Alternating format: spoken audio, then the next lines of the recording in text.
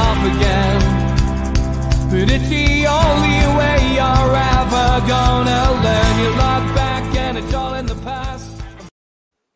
Good afternoon and welcome to NUFC Matters with me, Steve Wraith. Joined this afternoon by Mick Lowes, and I thought it was great to have Mick on because we got a decent result last week, so it's not all doom and gloom. Are you saying I'm a lucky omen? Let's have me on every week then. Honestly, mate, great result last week. Came out of nowhere, really. All the doom and gloom, we were all miserable. But what a difference a weekend makes. Yeah, I mean, I have to say, watching, the Tottenham game, there was an element that there had to be an element that, we missed chances, Tottenham missed chances, and at the end of the day, had Tottenham really put their foot to the pedal, if Tottenham had really gone for it, then I'm not too sure we would have got the point that we got. But we did. And I think, as I said, when I first started doing this, probably 2-3 months ago now, there will be no rational way, Steve, as to whether we survive or whether we go down. There will be strange results. There will be weird results. There will be results like 94th minute winners for Wolves last night. There'll be last-minute equalisers for Jamal Lascelles. There'll be games you should have won that you lost. There'll be games that you should have drawn that you'll win. There will be no logic to it, Steve. There'll be absolutely no logic to it. I stand by the fact that I think it will go down to the final two games. I think it's impossible for anybody. And I said last week, if you remember, that I didn't think we'd get anything against Tottenham necessarily, but I don't think Fulham are going to pull up any trees. Fulham have now lost four on the bounce. At a time of the season when you want momentum, they're going back the other way. Now, I'm not saying that, and I cannot say, and no one in their right mind would say, that one win in 21 is anything like other than absolutely shambolic form. But as it happens, at this minute in time, Newcastle have lost only one of their last four. Now, yes, they're drawing, but they're not losing. And we talked about stats last weekend and how they can be manipulated. Sometimes they can be manipulated in your favour. I don't think we necessarily deserved a huge amount from Tottenham, but it showed a response to Brighton. It showed a willingness to play for the manager, and it set them up nicely for a massive game against Burnley tomorrow. And suddenly, all right, we haven't got momentum, but we've certainly got a bit more belief. And I'm telling you, and you look at that league table this morning, we're 3 points ahead of Fulham with 2 games in hand. If you'd said that a month and a half ago, you'd have been locked up. Yeah, would have snapped your hand off as well for that. Absolutely. I know one of the games in hand against Man City, but it's the funny part of the season, and now our record against Man City recently hasn't been that bad, No. Hey, you never know. As always, Mick will take your questions. Any questions you've got, get them in. We'll go straight in with Paul Oxley, who says, "Hi, Mick. Would 4 points out of the next 2 games be a good return? That will probably put us 7 points clear of Fulham next weekend, with them having Arsenal away." It would be an amazing return, off the back of not having lost games. Yes, we've drawn games. Yes, they've not been the greatest, draws in the world, but at the same time, as I've said, Fulham have lost 4 on the spin. Fulham's fixtures, they've got Arsenal away and Chelsea away, their next 2. So again, we've got the opportunity to steal a march on them, because with the best will in the world, Burnley away, and even West Ham at home, who I like what they're doing. I love Kevin Nolan, I do. I like David Moyes as a manager. But, I think they're punching above their weight, West Ham. In a very mediocre Premier League, they're doing exceptionally well. But I don't think them coming to St James's Park is anything other than an opportunity. We shouldn't view West Ham at St James's in the same way that we would judge a Chelsea or a Manchester City or a Manchester United, even though they're in and around West Ham. So I think while, Fulham, with only 6 games left, don't forget, Fulham have got Arsenal and Chelsea. Newcastle have got Burnley and West Ham United. And I think the key word tomorrow is I've been probably quite rightly criticised for being a little bit negative and a little bit playing the percentages in terms of I thought that the point at West Brom was decent and could prove to be decent. A couple of the other draws, I really thought that they were okay when people were jumping up and down saying we should win these games. Tomorrow, I would want them to be brave. I think tomorrow we've got a bit of wriggle room because we are 3 points clear of Fulham. We have got 2 games in hand. My big question to fans today is, would you be brave enough? Would you be brave enough to play Callum Wilson tomorrow, knowing it could win you the game and it could be a huge 3 points. And then knowing with West Ham, Liverpool, Arsenal, Leicester and Manchester City, there is a little bit, I hate to say this, there's a little bit of recovery room if he suffers any sort of repercussion. What I'm saying is, do we play him tomorrow to win us the game, running the risk of an injury? That's the question. Great question. Get your opinions in. Let Mick know what you think. Joe Walker says, afternoon all. Great to see you again, Mick. Do you think this squad has enough character and belief to go to Turf Moor tomorrow and get 3 points? Fulham look done, but at times so have we. I think Fulham look like, Steve, what they are, which is a little bit of an assortment, a little bit of a thrown together. You know, there's always the great attraction of London, so you do get a different breed of player playing in London because of the attraction of living in the West End. There's no nicer place in the country to live than the West End of London and Fulham, with the exception of Newcastle, of course. But, you know, they do attract players. They've got an awful lot of players on loan from the likes of Chelsea who don't have to get out their beds in the morning. They can go straight to Fulham. So the character of Fulham is in question. Now, I have in the past questioned, you know, Newcastle's application and the lack of leaders. And I still stand by the lack of leaders. And obviously that's hit massively by Lascelles being out tomorrow. But if you remember, Steve, and we've talked about this not once and twice and 3 times, you're a fan, I'm a fan. Matt Ritchie, I'm a fan of Matt Ritchie. I would find a place again for Matt Ritchie tomorrow in the same way that I didn't think he would against Tottenham, but he did. And I thought he was outstanding. Mm-hmm. And it's not about whether he scores goals. And it's not about whether he contributes and he's pretty and he's this, that, and the other. He's a presence. He's a presence. And if a young player does anything wrong on the pitch, Matt Ritchie will be in his face. You know, Matt Ritchie will be telling these players, we need to be better than this. So tomorrow, I would look at keeping Ritchie in the side. I would want Kieran Clark back in the side. I would want Kraft out of the side. And I would want Manquillo back in the side. And suddenly, it looks like against a Burnley side who just draw at home. They don't do an awful lot at home. Nobody has scored less than them outside the bottom 3 in the Premier League. They've only scored 12 goals all season at home. I would be brave and I would have those characters in the side and I would go for it tomorrow because I think we've got almost a free hit because we've got points and games in hand on Fulham. It's the easiest fixture, probably with the exception of Sheffield United and Fulham. But then again, you have to factor in the pressure of the last 2 games of the season. I think tomorrow is a real opportunity. If we go there and win at Turf Moor tomorrow, I seriously hope I'm not tempting fate. I think we've got one finger on the survival ladder. Yeah, I'd agree. Captaincy, that's a big question, of course. Jamal Lascelles, you know, looks as if he's out possibly for the rest of the season. Does that mean he's going to give it the armband to Shelvey, who, of course, was his second choice? Or is he going to be brave enough and go for a complete reversal on Matt Ritchie and give it to him? Because he's a leader on the pitch, isn't he?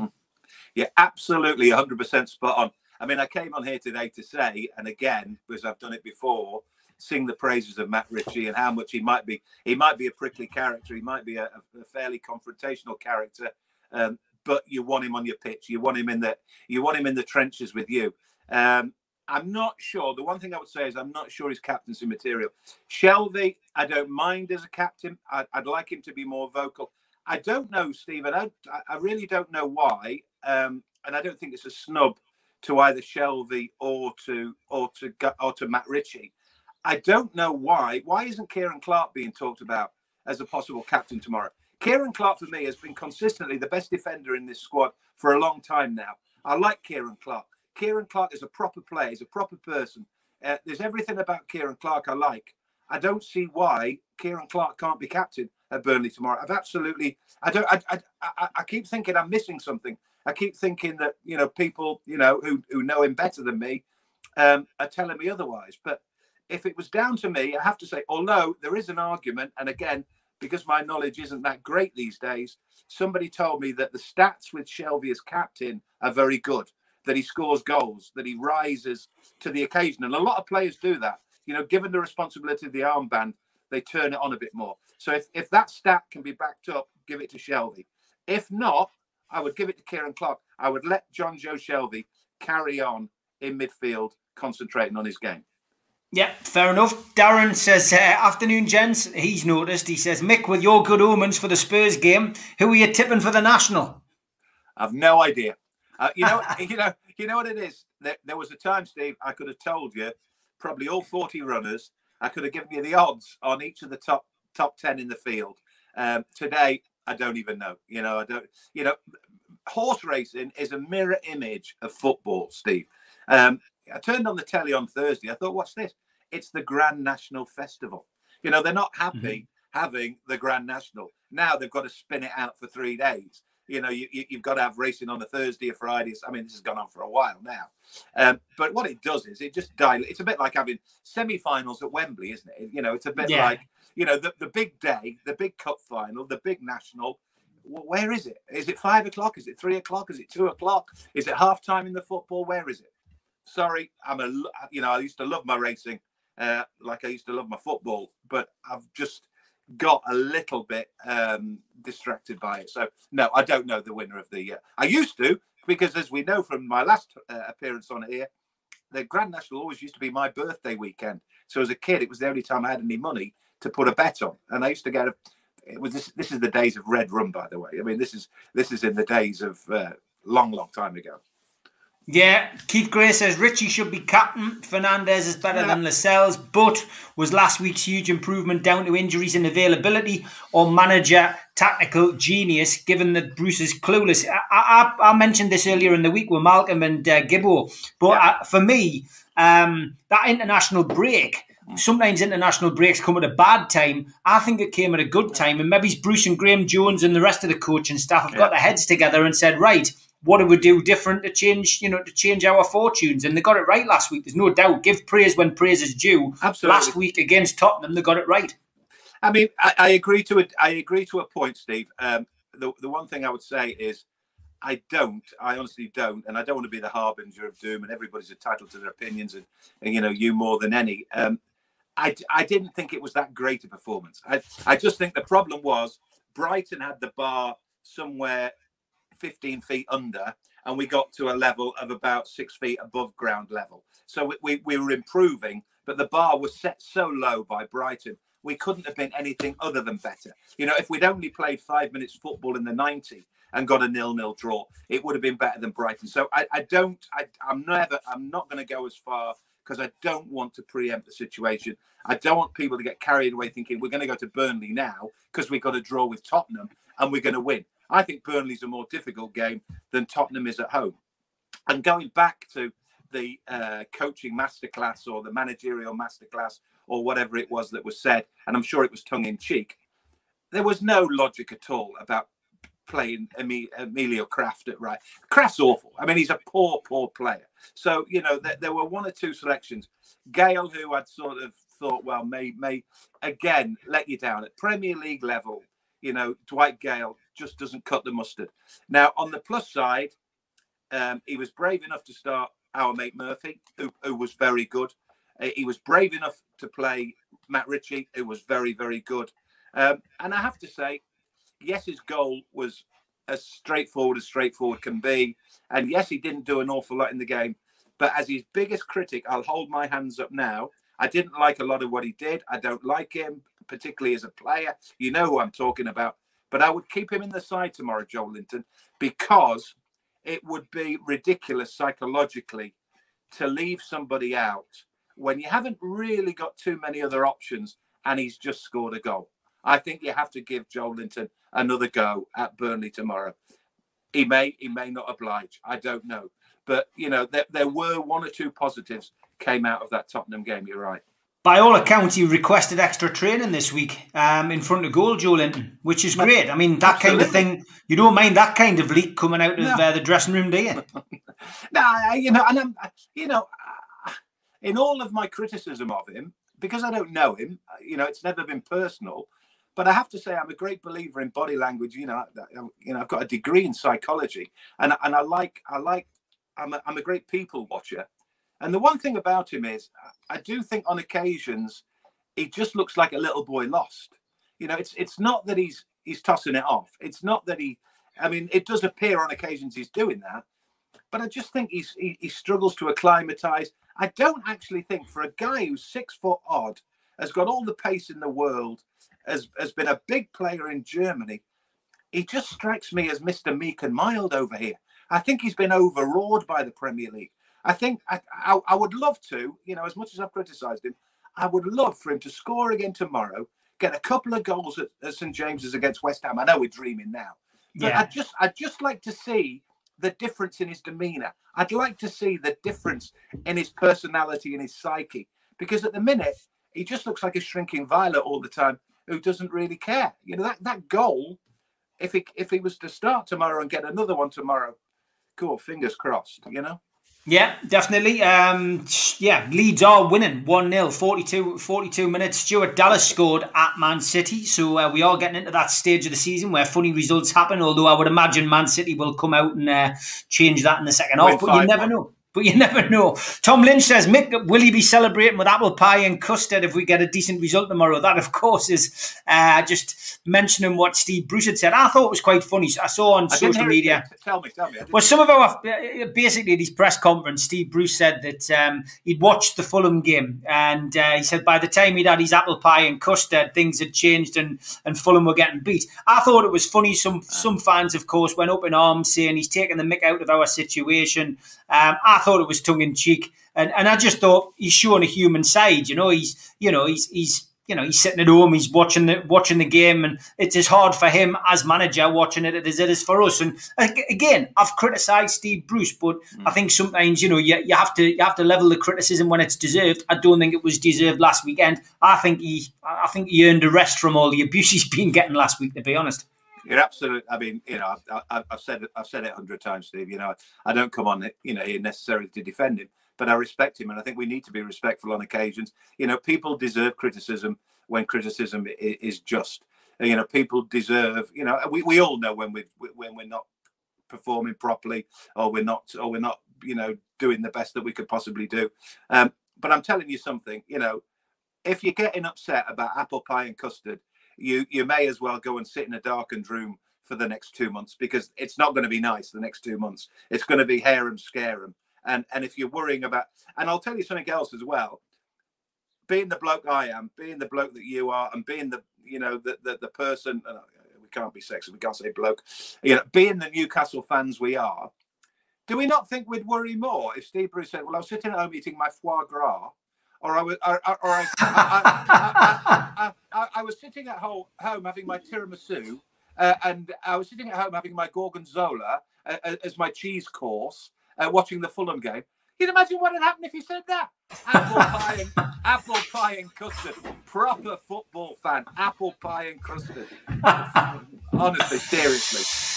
Yeah, some people just like to twist on 21, sadly. The big news this week, away from the football pitch, was, of course, the Pledge 1892, which the Newcastle United Supporters Trust have launched this week. And obviously got a few familiar faces involved as guardians. Warren Barton's up there supporting it. Ian Mearns, the local MP. And, of course, George Colkin, the journalist. Lee Humble as well, who I believe's financial expert, accountant, whatever. He's involved. So, look, they've got it launched. The idea behind it, for those of you who haven't heard, of course, is that you pledge your money. You can pledge a lump sum. You can pledge, a monthly rate from your direct debit. That really goes into the trust. It's as simple as that. Goes into the trust's bank account.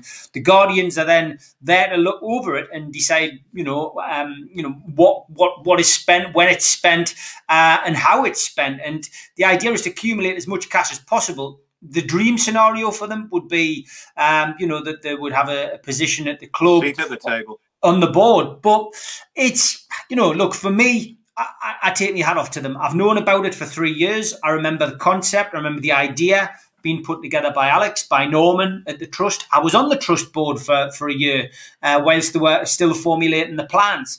I've got to be honest, it's not something I would pledge to. I said last night on the Three Amigos show, it's not something I would pledge to. I give enough to charity. However, I understand the idea. And if people are willing to put money into it, if, God forbid, something happened like we did a Leeds or did a Sunderland and dropped into the third tier of English football, and financially we were in a right mess and people were still putting into the pledge, I think this would probably play a huge part in maybe, helping the football club. But I think as it is, fingers crossed, we're going to stay in the Premier League this year.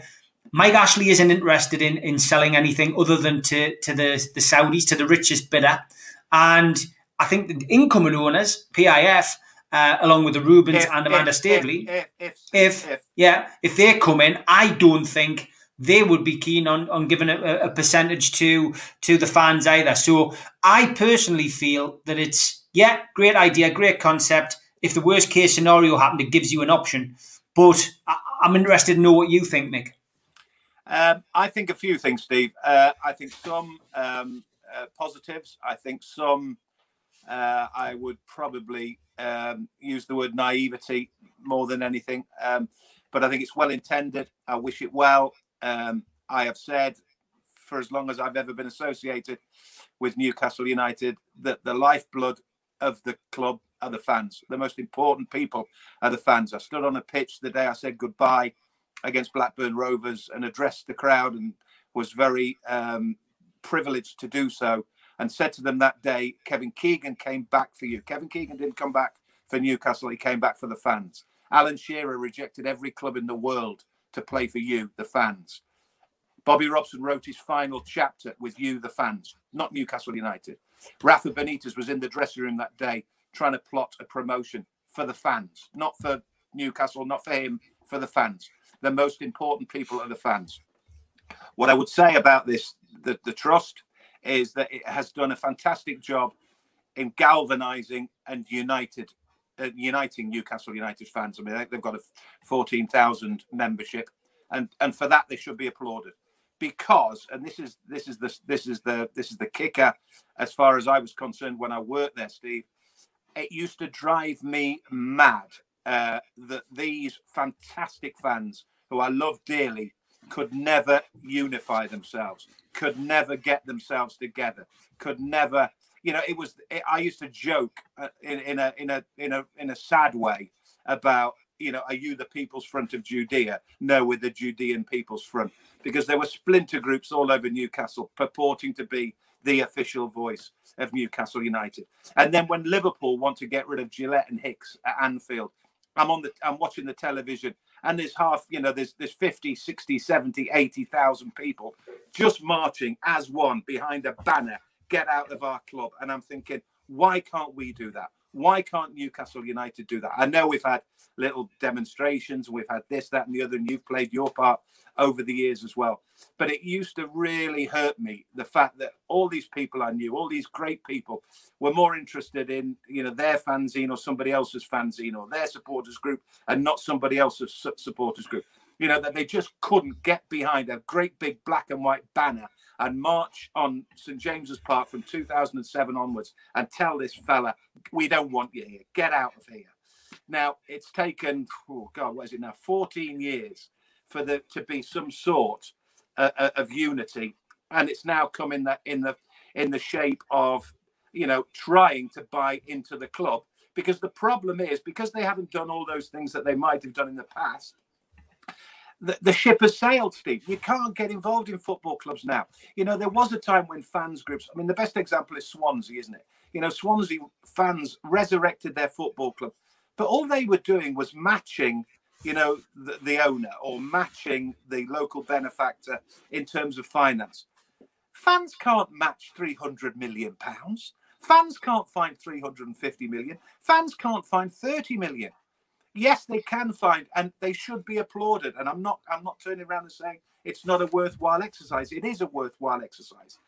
But if £3 million, which is their target, buys you 1%, what does 1% in reality of a football club get you in terms of kudos, in terms of influence, in terms of a seat at the table? It doesn't really get you anything. And it slightly disappoints me when I hear them say, well, if it doesn't work, and we won't buy into Ashley, we need to buy in to whoever the next owners are. If they won't let us, we'll give it to charity. So it almost feels like it's a gesture, but at very worst, we'll give it to charity, and everyone will say, well done, you've given £3 million to charity. So as much as I love the idea, as much as I respect the people involved. I don't know an awful lot of them. Obviously, Warren I know, and those other players who've pledged. Alex Hurst I've met and is a good guy and clearly has the club at heart and has worked tirelessly and worked hard to get this off the ground. And I would love it to happen.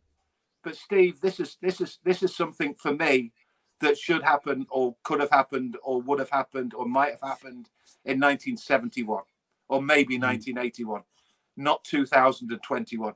Not when football clubs are worth £350 million. Not where you're dealing with megalomaniacs like Mike Ashley. Not where you're dealing with Middle Eastern, entrepreneurs and businessmen who have got billions. You've got to remember, I remember famously a conversation I had with Sir John and Freddie Shepherd, God bless his soul, back in the day. They said it's time for us to step aside because football is not for millionaires anymore. It's about billionaires. So how can a fans group compete and get involved and work alongside billionaires when it very rarely happened back in the day of millionaires? I wish them so much well. I wish them so much luck. And God willing, they'll make a difference. But I do have a level of skepticism about it.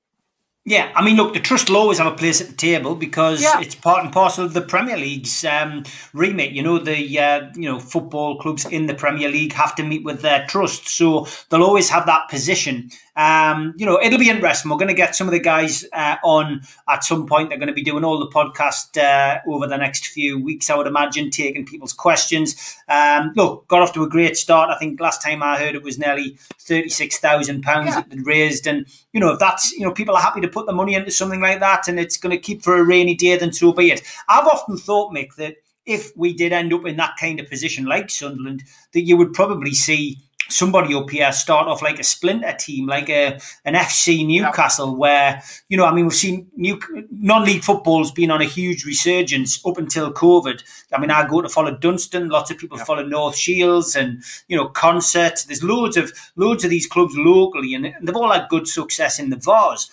In recent times, trips to Wembley have been more likely with a non-league team than your Premier League team. But that kind of aspect, Newcastle Blue Stars are stone's throw now from St James's Park. A lot of people going there. I could see that becoming a big thing if Newcastle did drop, and people might put the money into that. I went there myself, Steve. Last time I was up. I mean, it seems like an age away now, but it was last year sometime, and I met Clarkey and I met the chairman.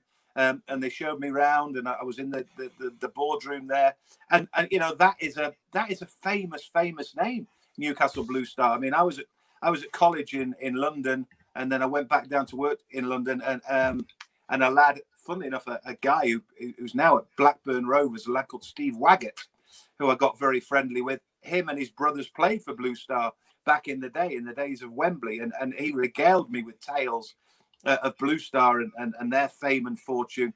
They're a famous club, and I must admit that scenario has crossed my mind a good few times, because I agree with you.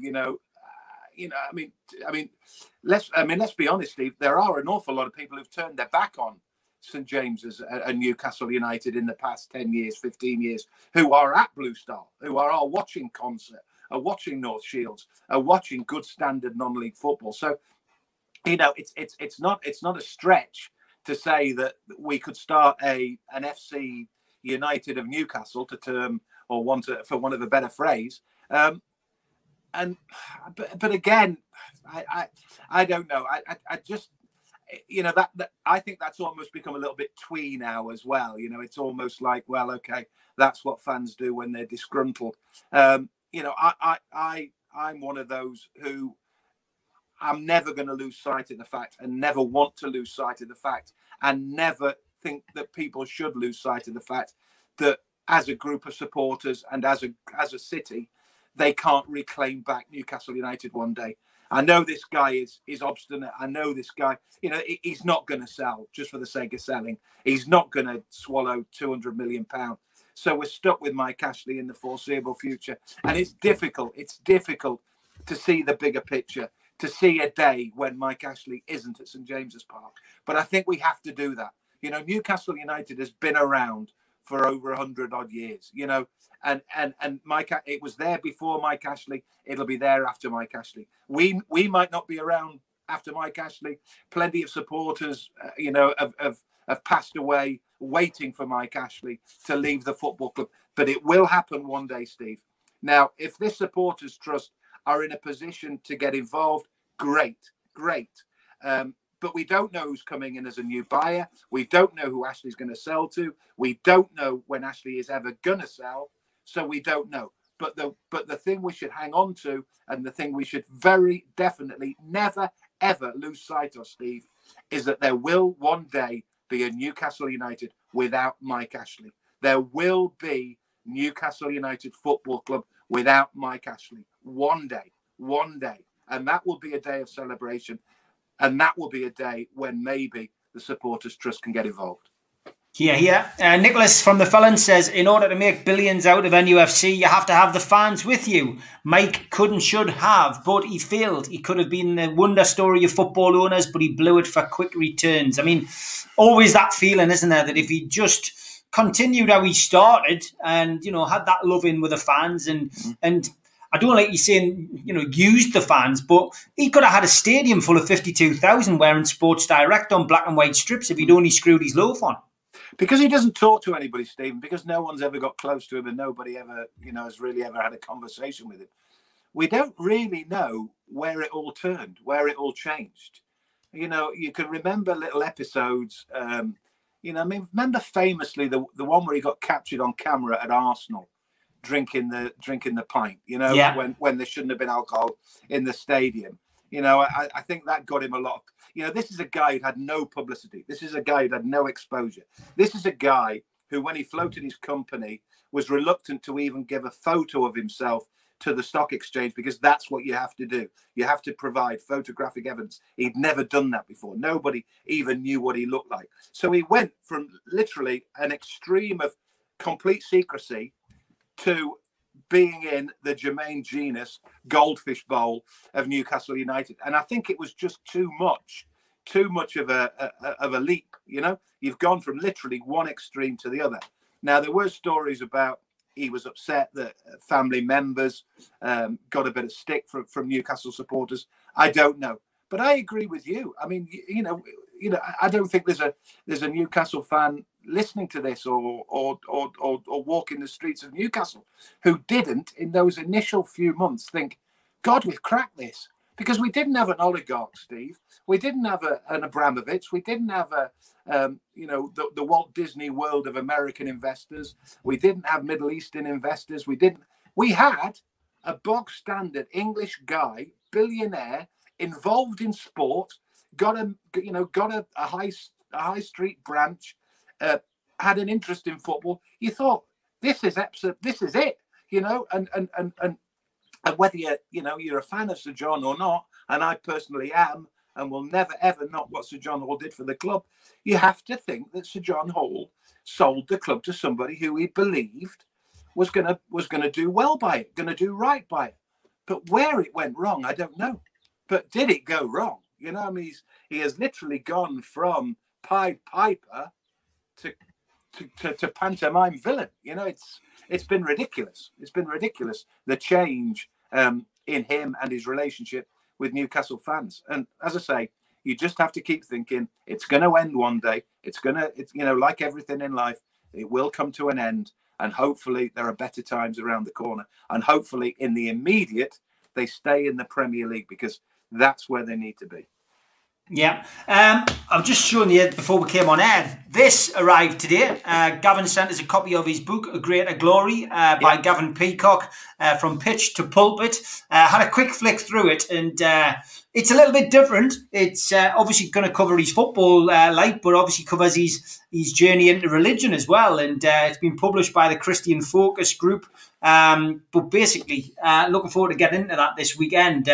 Obviously, the foreword done by Glenn Hoddle. What a fabulous book, a must-read for all, not just football fans. Loved it. So, something a little bit different. Memories of Gavin Peacock, Mick. You were lucky enough to see him play at Newcastle like I was. What were your memories from the commentary box?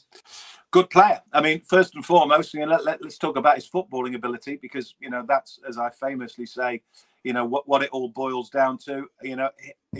Him and Ned Kelly, essentially got Newcastle to the hallowed land.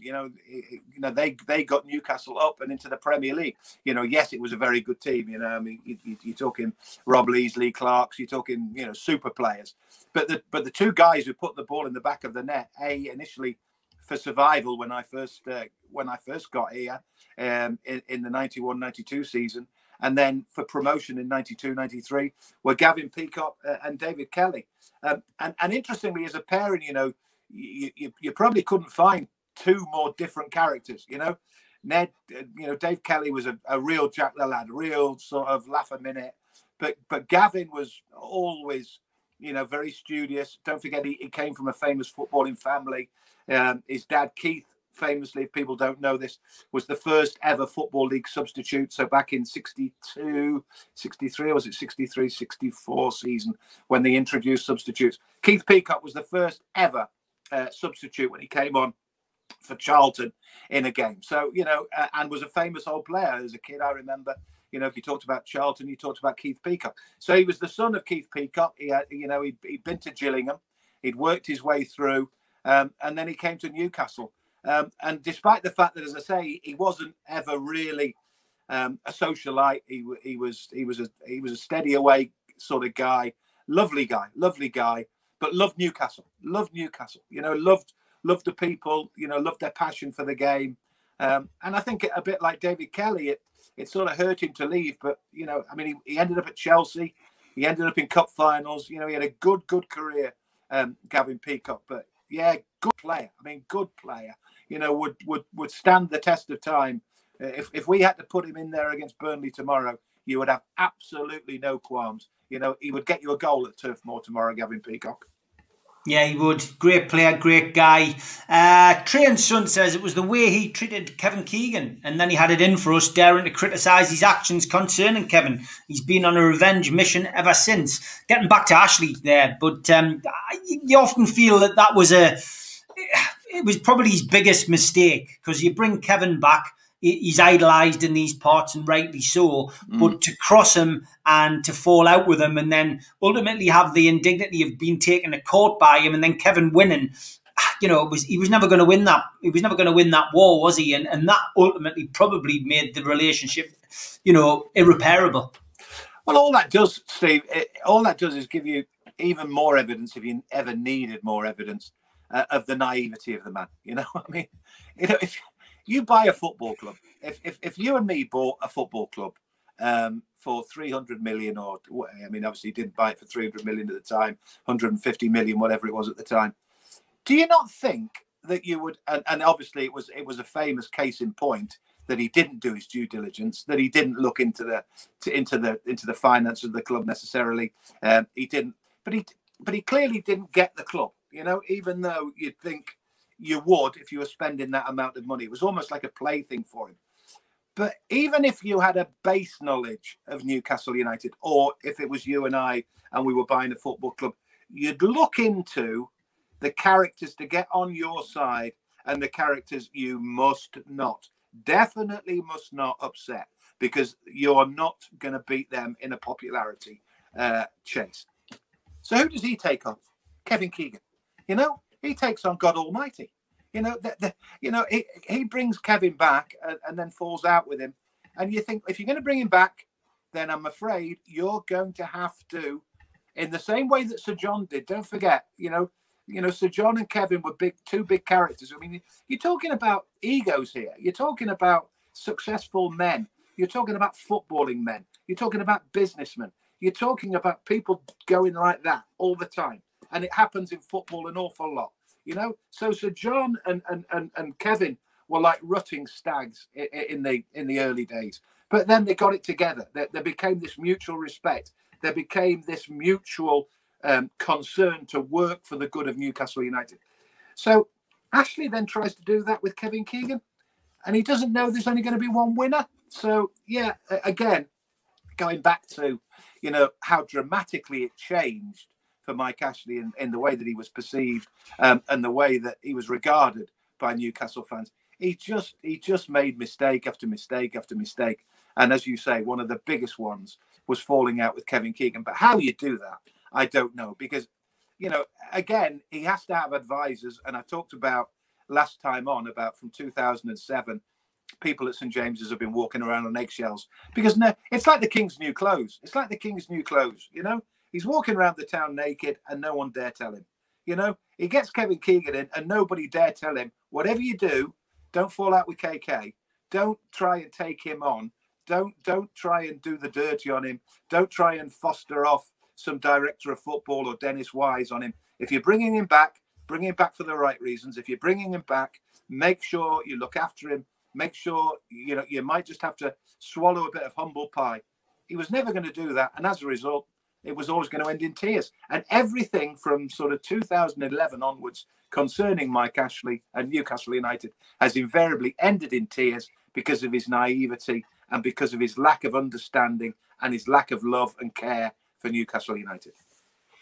Sean Longstaff was back last week. What did you make of him? He was back in the team. A lot of talk about the Longstaffs over the last couple of years. Matty, of course, getting a couple of goals. Great goals against Man United. In his debut season. But Sean Longstaff was mooted to move to Manchester United for a £20 million fee at one stage. But then the wheels came off. Everything seemed to come to a grinding halt under Steve Bruce. But back in the team, do you expect to see him, making some more progress again? If you're asking me, do I expect? The answer to that is I don't know. If you're asking me, do I want him in the side? The answer again is probably I don't know. I think probably not. I mean, I talked last week, Steve, about the lack of characters and the fact that at this stage of the season, I think we need a bit of character in there. We need a few leaders. We need a few people who are going to scream and bawl. And because he's finding his way in the game, the pair of them are finding the way in the game, the young Longstaffs. I think it's unfair on them in many ways. As I said right at the top of the show, I do think this is why Fulham are struggling, because I just don't think Fulham have got the characters. And I'm thinking about my team for tomorrow. And that's why I mentioned earlier, I would find a place again for Richie. I would bring Kieran Clark back in, no shadow of a doubt. I would bring Manquillo back into the side. I don't know why he left Willock on the bench last week. I do not know, because what he gives us is runs from midfield, pace from midfield. So for me, straight away, there's three players I would bring back tomorrow. I would bring back Willock, I would bring back Clark, and I would bring back Manquillo. Now, obviously, Clark has got to come back in a way for Jamal Lascelles, and this is another body blow. I mean, we've talked before about his luck with injuries, and now he's losing his skipper. But I joked with Chris Waugh online yesterday, because Chris Waugh said, "Oh, we've lost a leader, we've lost a big player." I said, "You've not only lost that, you've lost a goal scorer." I mean, he's come up with 2 goals in recent weeks that have been the difference between getting a point and losing a game of football. So forget Jamal Lascelles, the defender. Forget Jamal Lascelles, the Napoleon-like leader of the side. Jamal Lascelles, Alan Shearer, goal scorer is more of a worry to me in a roundabout way. So I would find a place for them. So I would probably not include Longstaff. I would go 4-4-2. I've talked many times about 4-4-2. My going back to the point I made earlier about would you find a place for Callum Wilson, or would you gamble on Callum Wilson? And this is where Steve Bruce will earn this is where managers earn their salt, Steve. This is where they really do earn their corn, because he has to make a decision tomorrow. Does he look at the long term or does he look at the short term? I'm sure he'll do the right thing by Callum Wilson. I'm sure he won't risk him. But as I said, and I'm playing devil's advocate now, I think there might be an argument for giving Callum Wilson a run, knowing that the next 5 games after that are very, very difficult, and he might not make too much of a difference. He will make a huge difference tomorrow. My other question mark is, John Anderson and myself used to have a conversation very, very often about Paul Dummett, and I've had the conversation with Paul himself and his dad as well about Paul Dummett, the centre half. I wonder, is there a case tomorrow? bearing in mind, Burnley have scored only 12 goals all season. I mentioned this earlier. The worst scoring record outside the bottom three. They've drawn their last 5 games. They're not going to necessarily hurt you. They're not going to run all over you in the way that Brighton were capable of. I don't think Burnley are capable of that. I've got an idea in my head. I might play a back 4 tomorrow of Manquillo at right back, Kieran Clark with Paul Dummett alongside him. I would leave out Jamal Lewis because I don't like him as a defender, even though I don't think he'll have to do an awful lot of defending tomorrow. And I might play Matt Ritchie at left back. So I might play Ritchie, Dummett, Clark and Manquillo as a back 4 tomorrow. Interesting. Yeah, I don't disagree with that. It was interesting speaking to the lads last night on the show because everyone, that's the problem, isn't it? We've all got different ideas and all different formations. And like you say, the injury situation is the biggest problem that Steve Bruce seems to have had at different clubs. Why do you think that is? Is that down to the training? Is it down to the conditioning? What do you think it's down to, or is it just simply down to luck? We talked about it last week, and I said exactly that. I just think it's down to luck. I just think you have, sometimes in football, you have good luck. Sometimes you have bad luck. And if you wanted evidence of that, and no greater evidence of that, and again, we spoke about it, I think the day after it happened or the week after it happened, Isaac Hayden, who's a huge miss at the minute, but he gets injured with a guy falling into him who he's not looking at.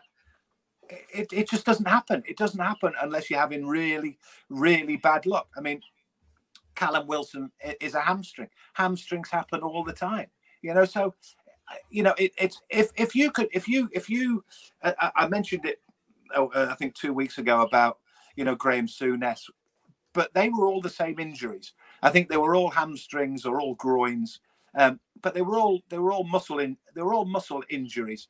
And he was convinced it was pitches. Now these aren't happening in training.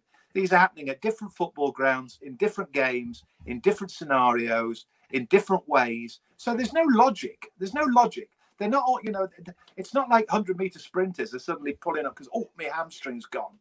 They're all different injuries. It is just sod's law. And I have to say, going back to the bit about apple pie and custard, I just think, Steve, it's another excuse for people to try and jump on Steve Bruce because they just need things to jump on Steve Bruce for. I'm not defending him. I'm not, everybody knows what I think. But I don't think you can start saying Steve Bruce is responsible for all these injuries. That for me is ridiculous. Takeover has been mentioned again this week. Obviously, the Insider broke the story. I don't put much faith in any of these stories coming out, to be honest. We don't know whether arbitration started. We don't know whether it's halfway through. We don't know whether it's close to an end. Yeah. But the story suggested that the takeover could go through by June or July. But we've been hearing this for the last year now, haven't we? Steve, I hate to say it, but whatever will be, will be. Whatever will be. It's a bit like relegation or survival. Whatever will be, will be. I mean, I'm not great on philosophy or the existential side of life, but it's true. There are some things you can't dictate. There are some things you can't influence. And a takeover at that level, for us to try and even second guess it, for us to try and think, well, okay, if I was Mike Ashley, I'd be doing this, or if I was PIF, I'd be doing that, or if I was Amanda Staveley, I'd be doing this, or if it's another investor, or whatever. It can't happen. And at this minute in time, again, one of the areas where I agree with Steve Bruce is he can't think about this. Let fans worry about it. Let Mike Ashley worry about it. Let Lee Charnley worry about it. Steve Bruce has to make sure, first and foremost, as we all do, because that's what we're. If you took a straw poll now, Steve, of 5,000 Newcastle United fans and said to them one simple question: are you more concerned with the takeover or are you more concerned with staying in the Premier League? I can guarantee you 49,999 would say we're more interested in staying in the Premier League. It's for another day, the takeover. We were victims of a takeover in 2007 which we thought, as we mentioned earlier, was going to do good by the club, which was going to be beneficial to the club. Look what's happened. You know, many other clubs there's a club not a million miles from here, you know, Nottingham Forest. They've had more takeovers than the corner shop, you know, and they're no better off, and they've been 20 years in the Championship. They don't, at the end of the day, they don't actually guarantee you anything anyway. So we're worrying about a takeover, which may actually be more detrimental to the football club. We don't know, Steve. We don't know. The people coming in might have billions, but they might not know how to use it. The people coming in might say that they're gonna do good by the club, and a year down the line they might sell it. We don't know. We have to look out and look after what's most important. And what's most important at this minute in time is 3 points at Burnley, staying in the Premier League, spending the off-season worrying or wondering about what might be happening to the football club. Because the football club, as I mentioned earlier with regard to Mike Ashley, will go on regardless. Newcastle United and their supporters is bigger than Mike Ashley. It's bigger than me. It's bigger than you. It's bigger than the Newcastle United Supporters Trust. Newcastle United Football Club is the biggest thing in that city. And it will go on and on and on. And we're just small parts and small cogs in their workings. Yeah, got to ask you about VAR. I know you didn't see the game last night, but another controversial decision. Luckily for Newcastle fans, Wolves still managed to get the winner last night. But yeah, I mean, VAR was brought in to avoid mistakes. It was to prevent these kind of howlers, not get every decision right. But I mean, that decision last night, I felt was subjective. I felt it was onside. But you know, clear and obvious is becoming a farcical term now. You're 100% right. And you know what? The worm has turned. You know, the argument has actually gone, as you say, full circle. Because you're absolutely right. VAR, after years and years and years of arguing about machines and replays, was finally brought in because it was there to make sure, in the worst case scenario, that a team wasn't relegated, for instance, from the Premier League and lost out on £400 million worth of Sky money because a goal that should have been a goal wasn't a goal, or a goal that was a goal wasn't a goal, and you went down by 1 point, or you went down by 1 goal on goal difference, and the difference was a goal or a match or a result that shouldn't have happened. That was the whole basis of it. So what do we get last night, and what are we getting increasingly? You know, Fulham might have picked up a point last night courtesy of a goal which didn't count from Wolves that should have counted by Wolves. Fulham might have survived by a point on final day. We might have been relegated. And the point that kept them up shouldn't have happened. They should have lost to Wolves. Do you know what I mean?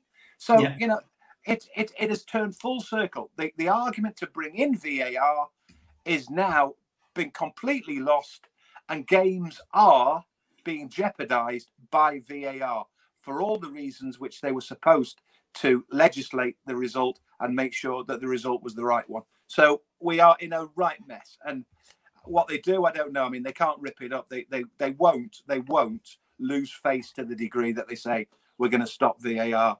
I just think, as I think I've said on this program before, you need to take out the subjective. You need to take out the human element. You need to take out trying to second guess, did that footballer deliberately hurt that player?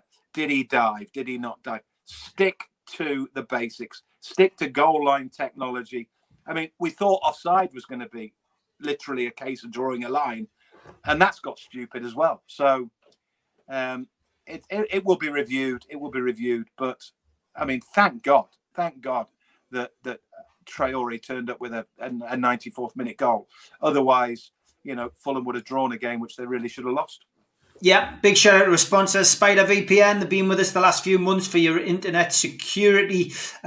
Great bunch of lads, and great to have them on. Also, a big shout out to our new sponsors, Arcot Interiors. You can give them a ring on 0191 265 8663 or visit their website, www.arcotinteriors.com. Also a big shout out to John at qtechshop.co.uk, the makers of pool tables and snooker tables in Wallsend in Newcastle, and to John from Jab Signature, who makes our flyers. If you're a first time visitor to the channel, hit the subscription button by hitting the Newcastle Legends logo in the bottom right hand corner, hit the thumbs up to like the video, and click the share button to share to your social media. So tomorrow, Burnley, it's a noon kickoff for Newcastle United at Turf Moor. It's going to be shown live on Sky Sports.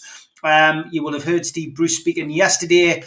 When he wasn't talking about what he has for his dessert, he was telling us all that Jamal Lascelles has suffered a suspected stress fracture in his foot and will miss the game, and depending on further scans, could miss the rest of the season. Obviously, injury also prevented Andy Carroll, Kieran Clark and Fernandes from featuring last week against Tottenham, but those injuries have eased. Will they be involved? We'll have to wait and see. Of course, Isaac Hayden and Fabian Schär both miss out, while it doesn't sound as if Ryan Fraser is going to be risked at all, judging what Steve Bruce said. Callum Wilson, of course, 50-50, treating him with kid gloves. Whether he decides to do what Mick mentioned earlier on and risk him and try to get that 3 points and then have a little rest before we play Sheffield United and Fulham remains to be seen. And for Burnley, Robbie Brady, Kevin Long, Ashley Barnes are all missing, but Eric Peters and Phil Bardsley, who does like to get stuck in against Newcastle for obvious reasons. He'll get sent off. He gets sent off. He's available again. So Anthony Taylor's a referee. Stuart Atwell is pretending to know what he's doing with VAR. Mick, what's your prediction? My prediction is, well, no, my hope is that they're brave. For once, I'm not bothered about them being conservative. I'm not going to say I'd take a point. What I think is that the result last night at Fulham, the fact that we're 3 points ahead of Fulham, we have 2 games in hand on Fulham, I think we can afford to be brave. I think we need to go out. Burnley aren't great in terms of confidence. I think if we're brave, I think we can win the game. I think we could win the game 2-0. Great stuff. I hope you're right. And it's a very happy birthday to this legend, Mick. Remember him? Andreas Andersen. I was just going to say, I haven't got my glasses on, but I'm thinking that looks a little bit like Andreas Andersen. One of those great players, Mick, that we saw. Well, honestly, I just thought it was Joe Linton. I think I might be pushing him. It might as well have been. I think Joe Linton's better than him. Oh, steady. Andreas Andersen had his moments. He had his moments. Well, as Paul Oxley says, he scored at Old Trafford. He did, and I mean, he was all right. He was a lovely fella, but he was a bit leggy, and he was actually quite Joe Linton like. I'm backing Joe Linton to score tomorrow. 2-0 Joe Linton to score. Get down to the bookies. You've got more chance of winning on Mick's bet than you have on the national. Mick, as always, mate, absolute pleasure. You have a good weekend, mate. And you. Take care. Take bye care. See you. Bye.